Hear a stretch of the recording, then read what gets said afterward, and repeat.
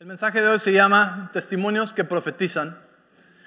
Y todos tenemos testimonios, pero hay algo increíblemente poderoso acerca de los testimonios que nos dice la palabra, ¿sí?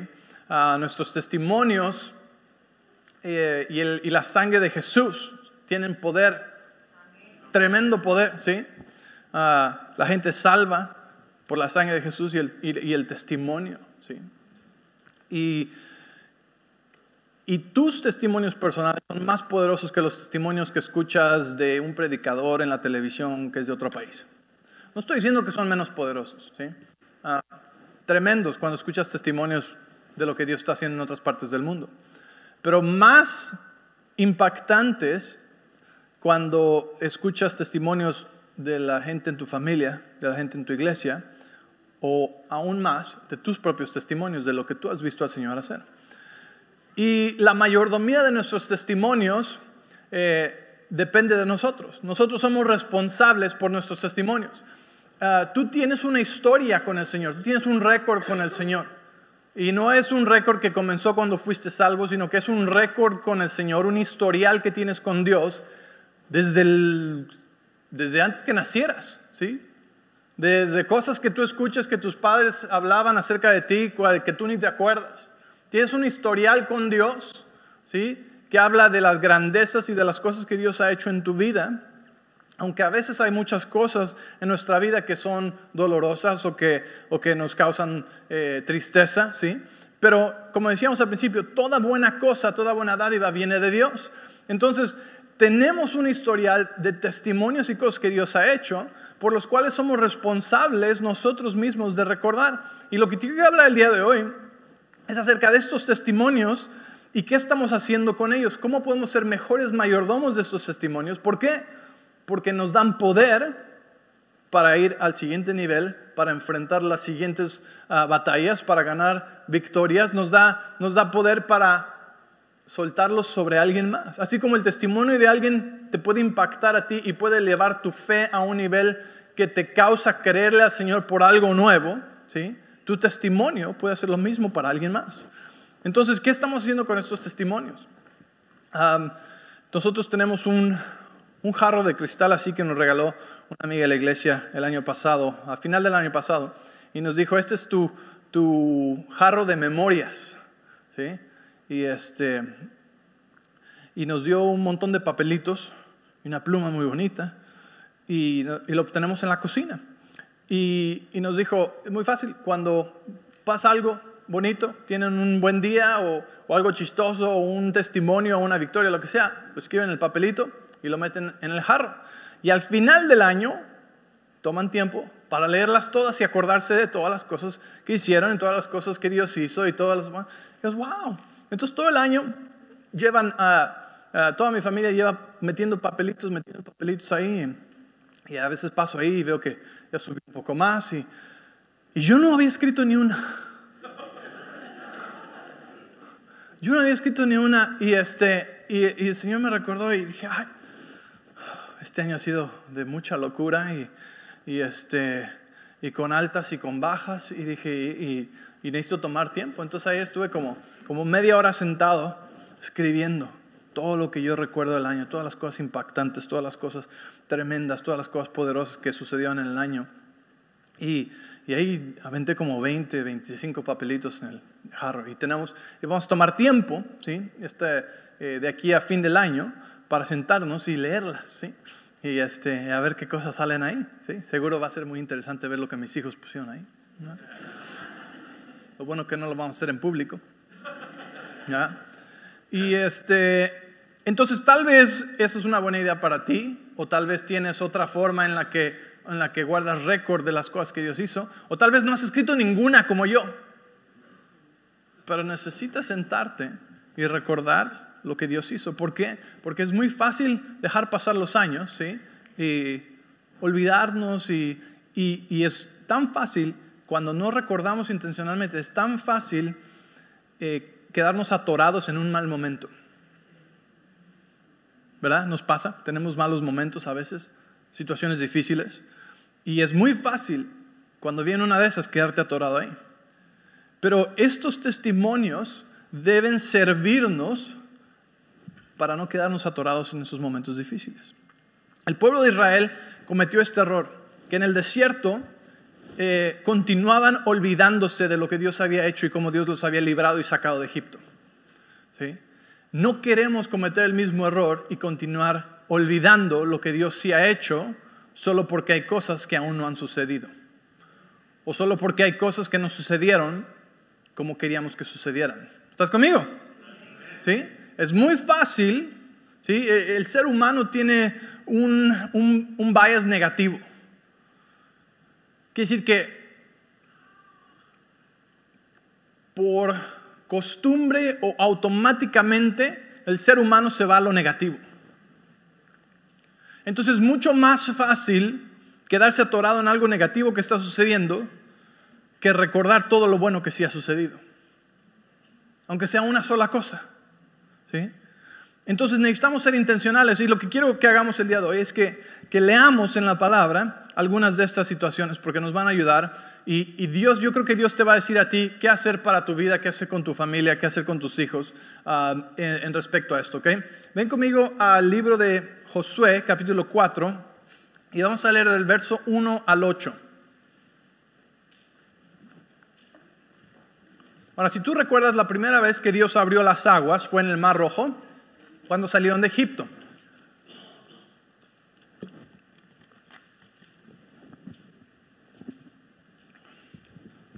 Y llegaron al otro lado y no pasó mucho tiempo antes de que empezaran a quejarse otra vez y que empezaran a murmurar y que empezaran a querer matar a Moisés y a Josué y a todos ellos. Entonces, la segunda vez sucedió cuando cruzaron y entraron a la tierra prometida. Pero ¿qué pasó? Fue una generación completamente diferente. La generación que salió de Egipto se quedó en el desierto, murió en el desierto. ¿Ok? La generación que entró a la tierra prometida fue una generación que nació en el desierto. Una nueva generación. Entonces, ahí están. Ahora es el río Jordán. Dios abre las aguas. Recuerdan, hablé de esta historia en la serie de Redimiendo el Tiempo.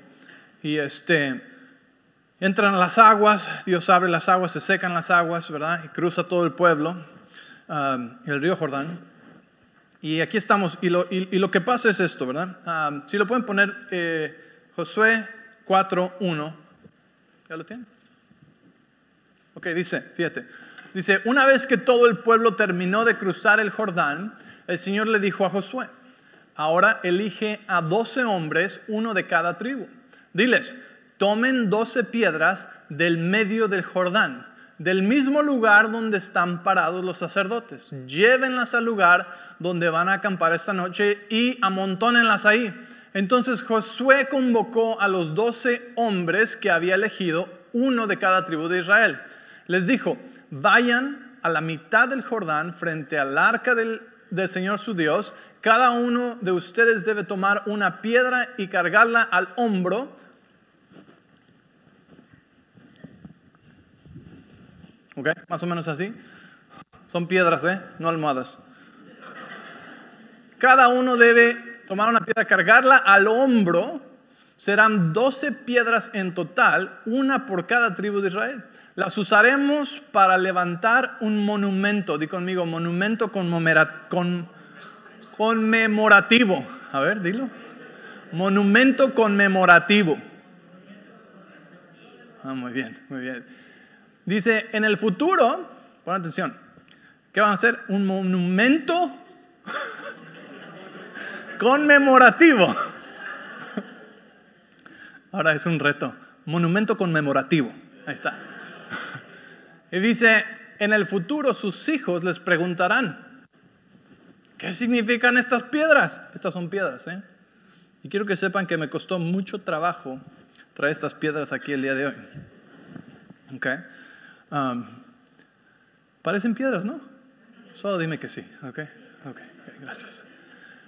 Y dice, y ustedes podrán decirles, nos recuerdan que el río Jordán dejó de fluir cuando el arca del pacto del Señor cruzó por ahí.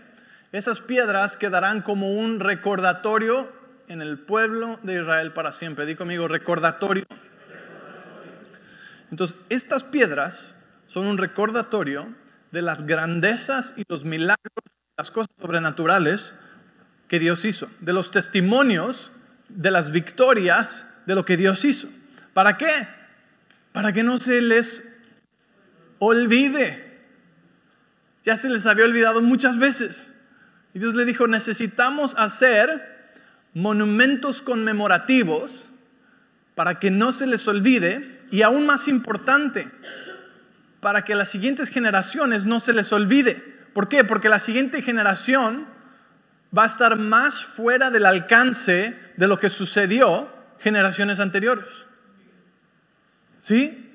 O sea, para mí es muy difícil saber lo que mis bisabuelos o tatarabuelos hicieron. Y estamos hablando de, ¿qué? Padres, abuelos, bisabuelos, 3 generaciones arriba, 4 generaciones arriba. 4 generaciones se puede olvidar todo. Es más, la siguiente generación puede no tener idea de las victorias que Dios hizo en tu vida si tú no haces monumentos conmemorativos y les cuentas y les platicas qué significa eso. Pues es que Dios abrió las aguas y pasamos por el río Jordán y Dios nos libró y nos trajo a la tierra prometida. ¿Sí? ¿Sí me entiendes? Nosotros somos responsables de recordar y recontar los testimonios de lo que Dios hizo en nuestra vida. De otra manera, ¿qué pasa? Se olvidan. Y lo que pasa si se olvidan es esto. ¿Cuántos de ustedes jugaron Nintendo cuando el Nintendo salió? Okay. Bueno, algunos se acordaron, ¿verdad? Y había algo en el Nintendo que aún no habían descubierto que se necesitaba. Y era el poder salvar tu juego donde te quedaste. ¿Sí? Porque a veces pasaba que jugabas 16 horas al día y llegabas al mundo 24, nivel 24, y de repente se te acababa la última vida. Y tenías que empezar desde el nivel 1 otra vez. ¿Sí? ¿Cuántos patearon el Nintendo por alguna de esas razones alguna vez? ¿Verdad? O sea, ya ni te daban ganas de jugar. ¿Qué pasa? Si tienes que volver a empezar desde el principio, sientes desánimo. Ya no sientes ganas de seguir otra hora, la hora 17. No, ya se acabó, ya no quieres más de eso. Ya a volar con eso. Qué difícil va a ser volver a llegar hasta allá. Escúchame bien. Mucha gente llega a la siguiente batalla como si tuvieran que empezar de nivel 1 y se les olvida lo que Dios hizo en el nivel pasado. Y se les olvida hasta dónde ya habían llegado con el Señor. Y ven cada problema como si jamás hubieran enfrentado un problema y como si Dios nunca hubiera hecho nada por ellos.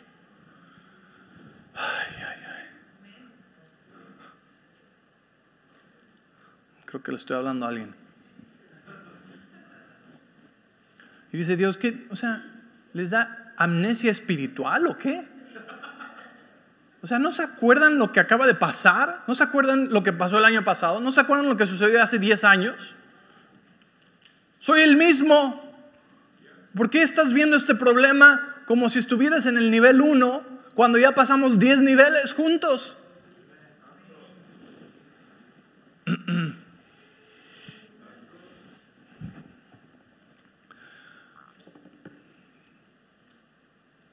Dios les dijo que hicieran un, ¿cómo se llama? Monumento conmemorativo. Un monumento conmemorativo. No solo para ellos, sino para sus hijos. Algo que estuviera visible, algo que estuviera en mi camino. Oye, ¿qué es eso, papá? Oye, ¿qué es eso? Qué bueno que lo traes. De ahí vienen las tradiciones verdaderas. Escúchame. Las tradiciones, el propósito de las tradiciones es este. ¿Sí? Es recordar. Cuando una tradición no tiene entendimiento, cuando una tradición no tiene un propósito, se vuelve religión, que son reglas hechas por el hombre sin propósito. ¿Sí? Pero las tradiciones, y de hecho, cuando tú estudias la religión judía y ves todas las fiestas que ellos hacían, tenían un propósito. Esas tradiciones no eran solamente tenemos que hacer esto porque si no Dios nos va a hacer esto y si no Dios no va a hacer esto. No, no era eso. Tenían un propósito de recordar, ¿sí?, las festividades, de recordar lo que Dios hizo. ¿Por qué tomamos la Santa Cena y la comunión? Para recordar lo que Jesús hizo. ¿Sí me entiendes? Es el propósito de la Santa Cena. ¿Por qué celebramos Navidad? Para recordar de quién se trata todo. ¿Quién tuvo suficiente poder para venir a romper la línea del tiempo en dos? Antes y después. ¿Sí? ¿De quién se trata todo? De Jesús. ¿Sí? La Navidad no tiene propósito y deja de ser una tradición si no nos causa recordar. ¿Sí? Cada año pasas por diciembre 24 y 25 para recordar qué tradiciones y cosas o monumentos, monumentos conmemorativos estás estableciendo en tu vida para que tú y tu familia se encuentren con ellos y les cause recordar lo que Dios hizo. ¿Estás conmigo? Les voy a decir algo. Me está saliendo mejor que en el primer servicio, así que disfrútenlo. Ven conmigo a 1 Reyes capítulo 18. 1 Reyes 18. Y te voy a contar lo que está pasando aquí. Y aquí nada más vamos a leer un par de versículos, empezando ahí en el versículo 20. ¿Okay? Pero te voy a decir lo que está pasando. Elías, el profeta Elías, poderoso hombre de Dios, ¿okay? Reta a los profetas de Baal a una batalla de los dioses.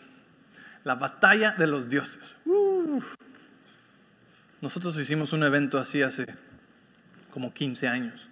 Se llama la batalla de los dioses. Le decíamos a la gente, si Dios no hace milagros, tu Dios gana, Dios no existe. Y de hecho hicimos un documental donde fuimos a entrevistar gentes de diferentes religiosas, a preguntarle de sus dioses y a ver, cuéntame de Buda y qué hace Buda, ¿sí? A ver, cuéntame de Mohammed, qué hace Mohammed. A ver, cuéntame de tu Dios, cuéntame de la Santa Muerte y qué hace la Santa Muerte, ¿sí? Cuéntame. Y así fuimos a contar. Y era un reto, era una batalla, y después teníamos un evento. Y más o menos esa era la idea, ¿no? Pero la verdadera batalla de los dioses sucedió aquí. Y el profeta Elías les dice, miren, vamos a hacer un concurso, ¿ok? Vamos a poner un altar y ustedes preparen su altar allá de ese lado y yo voy a preparar el mío de este lado. Y después ustedes van a orarle a su Dios y le van a pedir a su Dios que consuma el altar con fuego del cielo, ¿ok? Y yo les voy a dejar que ustedes vayan primero.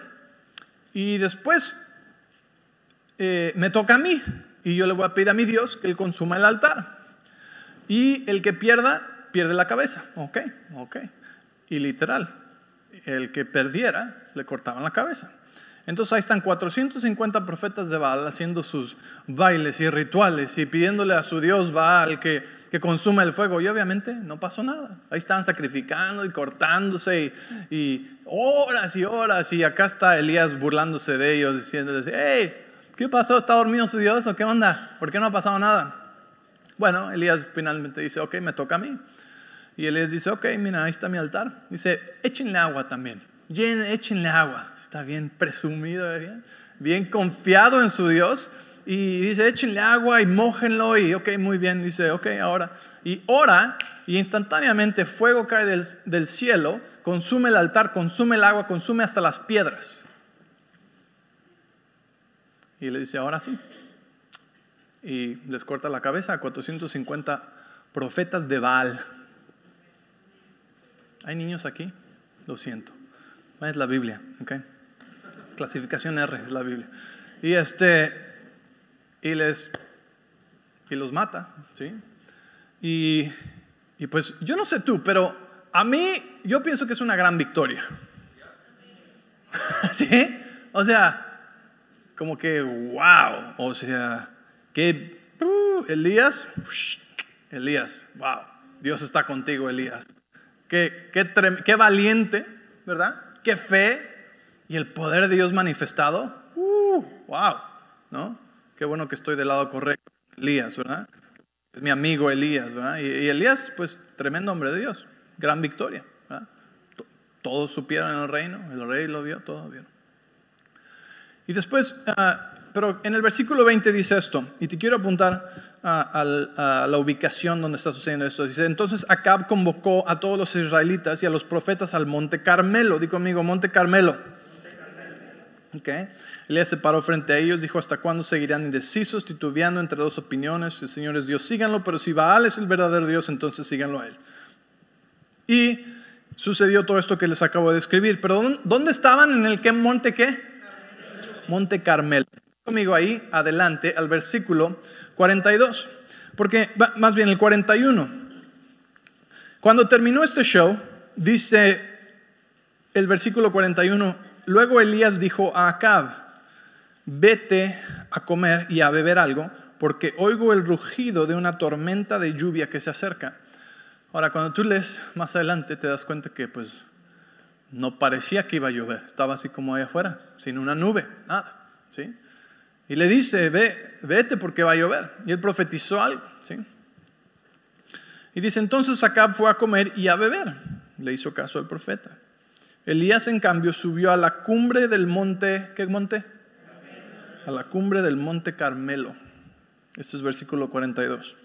Dice, se inclinó hasta el suelo y oró con la cara entre las rodillas. Déjame decirte, es una posición muy incómoda. Yo la traté ayer. Okay. Pero ahí está un hombre de oración, un hombre que está poniendo su confianza en el Señor, que acaba de hablar y declarar otra cosa que va a suceder y no hay señal alguna de que va a haber lluvia. Entonces, ¿qué hace? Se pone a orar. ¿Por qué? Porque él dijo, va a llover. Entonces se pone a orar. Y dice, luego le dijo a su sirviente, ve y mira hacia el mar. Su sirviente fue a mirar y regresó donde estaba Elías y le dijo, pues no vi nada. 7 veces le dijo Elías que fuera a ver. 7 veces le dijo Elías que fuera a ver. Ahora, no sé tú, pero a mí me parece que esta situación es diferente a la que acaba de pasar. En la primera situación, mucho más peligrosa, mucho más riesgo, ¿sí? Mucho más grande el reto. Y en el momento que él ora, cae fuego del cielo y ¡pum! Se consume todo. ¡Wow! Tremendo despliegue del poder de Dios. Y ahora está con otra cosa que parece más pequeña, que parece más insignificante, sin tanto riesgo, y está orando y no hay lluvia. Y le dice, ve a ver, no hay nada. Ok, sigue orando con la cabeza entre las rodillas, sigue orando, ve a ver, no hay nada. Otra vez, sigue orando, ve a ver, no hay nada, ve a ver, no hay nada, ve a ver, no hay nada, ve a ver, no hay nada. ¿Ya fueron 7? Ve a ver, no hay nada. Nada. Y a mí me hubiera desanimado. Yo hubiera pensado, ay, ¿qué hice mal? Porque ya no está funcionando. Si la tarea anterior estuvo muy difícil y esta es mucho más fácil, ¿qué está pasando? ¿Por qué tengo que estar orando tanto tiempo? ¿Dónde están las nubes? ¿Por qué cayó fuego del cielo? ¿Por qué no está cayendo lluvia del cielo ahorita? Y muchos a veces nos desanimamos así o pensamos, seguro no es la voluntad de Dios. ¿Por qué? Porque la vez pasada que oré sucedió así y esta vez llevo 7 veces orando, 6 veces orando y no ha pasado nada. Entonces no es la voluntad de Dios, o tal vez no estoy haciendo suficiente, o tal vez no soy digno de esto, o tal vez Dios no me está escuchando, o ¿sí me entiendes? Cuestionamos nuestra oración porque no sucedió en la misma manera y tiempo que la vez pasada. Pero ¿qué hizo Elías? Elías siguió orando. Y la 7ª vez manda el siervo y dice, ahí veo. Y dice en el versículo 42,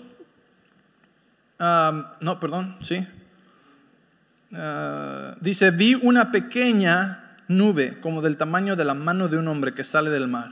Entonces Elías le gritó, corre y dile a Acab, sube a tu carro y regresa a tu casa, si no te apuras la lluvia te detendrá. O sea, la fe de este hombre, que el momento que vio una evidencia del tamaño de la palma, una nube del tamaño de la palma de una mano, pues es muy pequeñita, ¿no? Yo no hubiera, como que, ay, pues, ok. Pero, ¿qué dijo? Él dijo, solo necesitaba un poquito de evidencia. Le dijo, ok, ya está, listo está. Y le dio gracias a Dios y vino una tormenta, ¿sí? Elías estaba orando sobre el mismo monte que había tenido una victoria. Escucha, ¿sí? Cuando oramos sobre oraciones contestadas, nuestra fe cobra un nivel más alto y nuestra persistencia un nivel más alto. A veces pensamos que es de la otra manera. Como cayó fuego del cielo, la siguiente va a ser más fácil. Pero no siempre es así. Si fuera siempre de la misma manera mecánica, no necesitaríamos fe.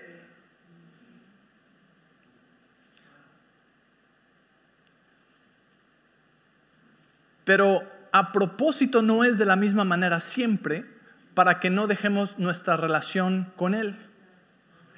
Porque no es mecánico, es relacional. ¿Entiendes lo que estoy diciendo? ¿Me comprendes, Méndez? ¿O te explico, Federico? Si siempre fuera igual, pues es como que metes la moneda, déjala y siempre sale igual, lo mismo, al mismo tiempo.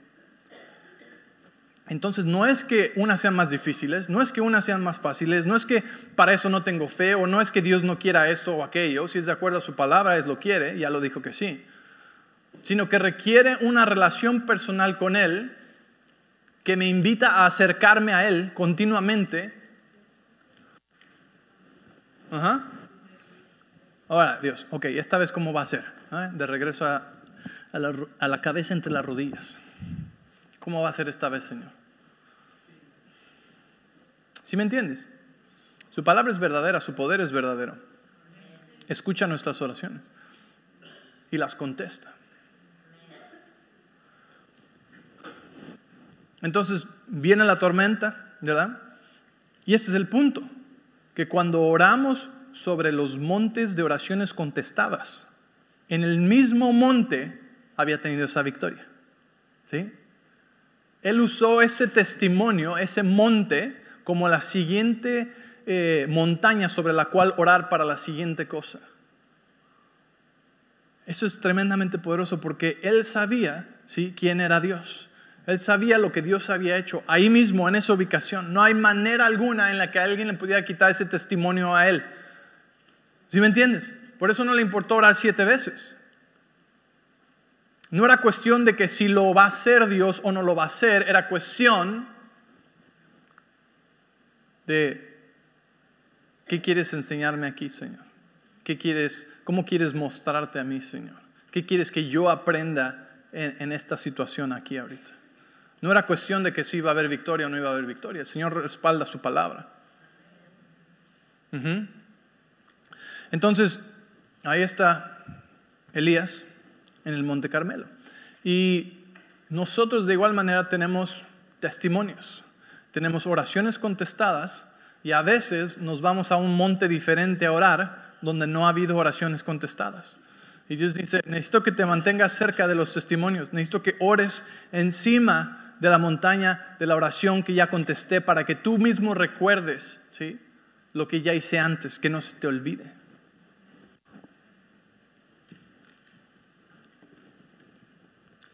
Son oraciones sobre las cuales orar y testimonios que profetizan.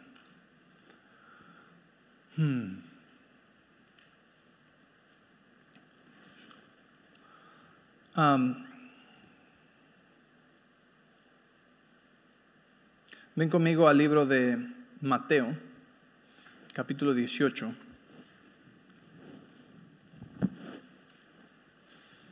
Mateo 18, y vamos a leer el versículo 18 en un momento, ¿okay? Nosotros en el 2015 nosotros oramos por una casa, ¿okay? Y por eso empecé hablando acerca del historial que tienes con Dios. El historial que tienes con Dios es muy importante porque estás acumulando un récord de testimonios de lo que Dios ha hecho en tu vida, ¿sí? Y es personal. Otra vez, qué bonitos los testimonios de gente por todo el mundo. Qué poderoso escuchar que Dios lo está haciendo entre nosotros. Pero no hay nada como tus propios testimonios. ¿Estás conmigo? ¿Okay? Entonces, nosotros en el 2015 estamos orando por una casa.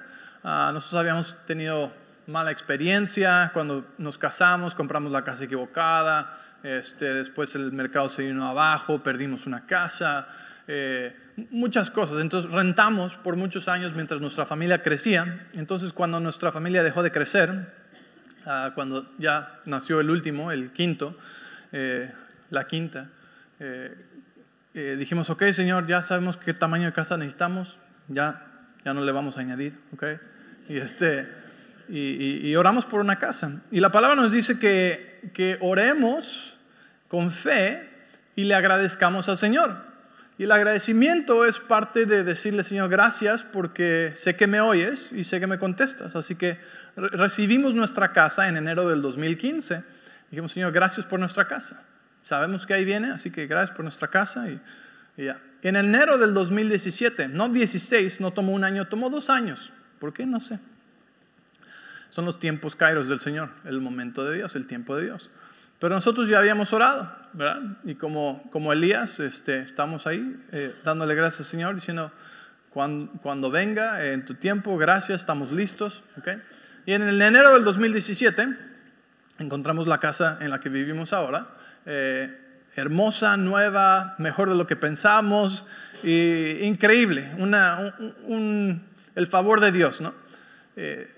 Sobre toda la situación, fácil, no estresante, no fue difícil, no hubo competencia de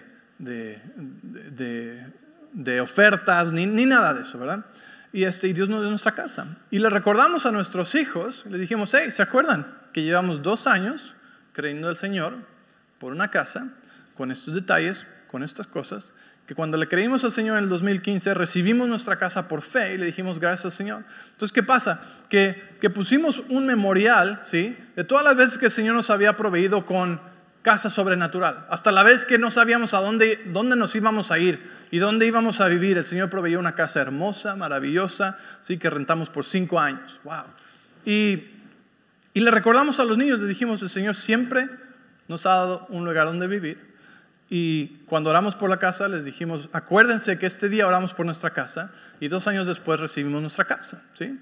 Más o menos como con nuestra iglesia. ¿Ustedes recuerdan cuando como iglesia empezamos a sembrar semillas en otros fondos de construcción de otras iglesias? Y les dijimos, recuerden esto, ¿sí? Y ahora miren, ¿sí?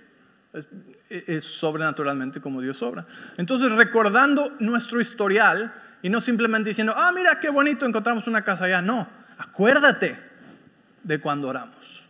Acuérdate de cuando dimos gracias al Señor, ¿sí? Y ahora vemos esto. Entonces, ¿qué pasa? Se convierte en una piedra. Se convierte en un monumento conmemorativo, ¿sí? Para nuestros hijos. Que recuerden cómo Dios hizo las cosas antes, porque Él es el mismo ayer, hoy y por los siglos. Él nunca cambia. Y si lo hizo por uno, lo hará por otro de sus hijos también, ¿sí?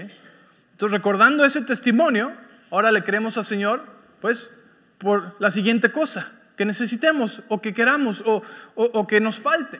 Ok. Sin olvidarnos, qué difícil una casa, es un rollo, es que, oh my gosh.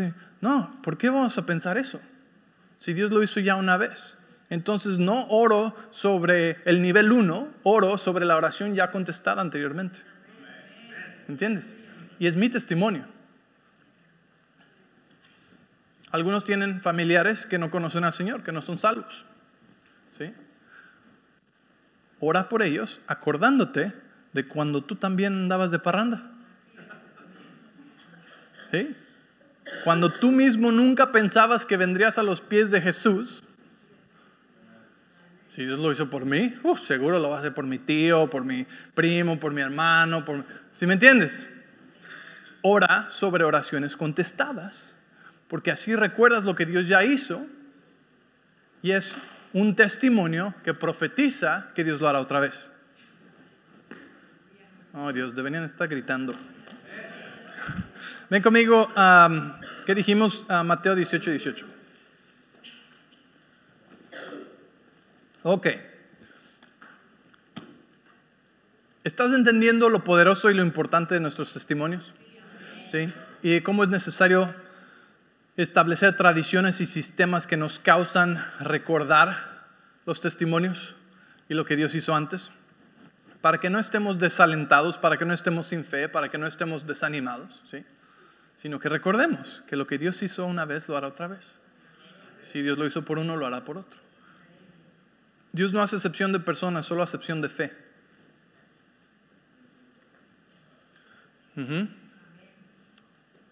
No hace excepción de personas, nacionalidades, contexto económico, diploma, carrera, a quién conoces. Hace excepción solo de fe. Es lo único que necesita. ¿Quién le cree? ¿Sí? No importa la situación, no importa el lugar, no importa. Por eso tenemos la Biblia. Y tantos no la leen. Donde está llena de testimonios aprobados y estampados por Dios, de Dios contestando oraciones y haciendo cosas sobrenaturales e imposibles. Para que recuerdes, si Dios lo hizo por ellos, lo hará por ti. Amén. Dice Mateo 18, 18, les digo la verdad.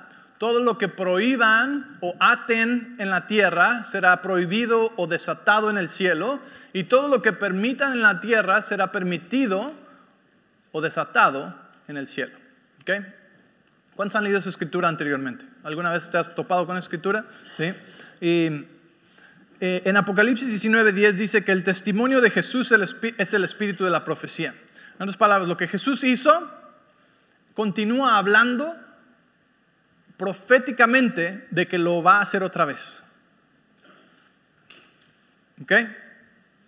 Lo que Jesús hizo es profético de que lo hará otra vez. Jesús dijo, estas y mayores cosas harán ustedes. ¿Sí? El espíritu de Jesús, el testimonio de Jesús es el espíritu de la profecía. Si Dios lo hizo en mi vida, ese testimonio profetiza de que Dios lo puede hacer en tu vida si tú le crees. Okay. Entonces en Mateo 18, 18 nos habla de este concepto de atar y desatar, de prohibir, ¿sí? y de permitir. ¿Cuánto tiempo tengo? Okay. Hay algo más poderoso en tus manos de lo que tú sabes. Con tus testimonios no son solamente una bonita historia, ¿sí? Para darle gracias a Dios. Es parte de eso. Pero tus testimonios tienen mucho poder. Dios nos dio a nosotros autoridad. Y a veces no sabemos usar esa autoridad. Y decimos, no, es que todo depende de Dios nada más. Okay. Pero Dios nos dio autoridad. Y aquí te dice, lo que tú prohíbas o ates en la tierra será prohibido, desatado en el cielo. Ahora yo pensaba, ¿sí?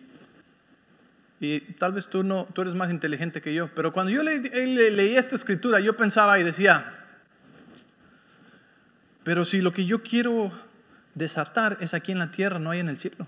Yo estoy aquí en la tierra. O sea, yo ¿por qué voy a desatar algo aquí para que sea, o sea, le voy a hacer un favor a los ángeles o qué onda? No entiendo. Si yo lo que yo necesito está aquí en la tierra, porque aquí en la tierra estoy yo. ¿Me entiendes? O tal vez dices, no, pues es que tú sí no entiendes. Nosotros todos entendemos, pero... Entonces yo decía, ok, Señor, ¿que no es al revés? Lo que yo prohíba en el cielo se desatará en la tierra. Me hace más sentido. ¿Eh? Dios me dijo, no, porque tú estás en la tierra. Y me dijo, ¿quién es la fuente de todo lo bueno? Pues eres tú. ¿Dónde viene? Sea en la tierra, así como es en el cielo. ¿Pero a quién se le dio la autoridad? A mí. Entonces yo estoy aquí y no allá. Tengo autoridad, pero todo viene de allá. Entonces, si yo no ando viajando arriba y abajo como Jesús que ascendió al cielo, ¿verdad? Entonces, ¿cómo está la onda? Y me dijo, es como la llave del agua. Ok. Cuando tú abres la llave del agua aquí, el agua no sale del tubo que está ahí. El agua viene de la fuente que está en otro lado. ¿Eh? ¿Estás conmigo?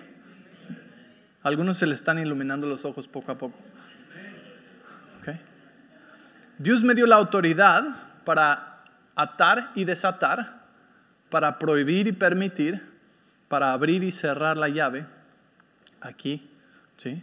Por eso es que cuando yo lo prohíbo en la tierra o lo cierro en la tierra, ¿sí?, se detiene, y cuando yo lo abro en la tierra, fluye de donde viene la fuente. Y la fuente de todo lo bueno viene del reino de Dios. ¿Estás conmigo? Entonces tú tienes poder para atar y desatar, para permitir y prohibir. Ajá. Qué poderoso es eso, ¿verdad?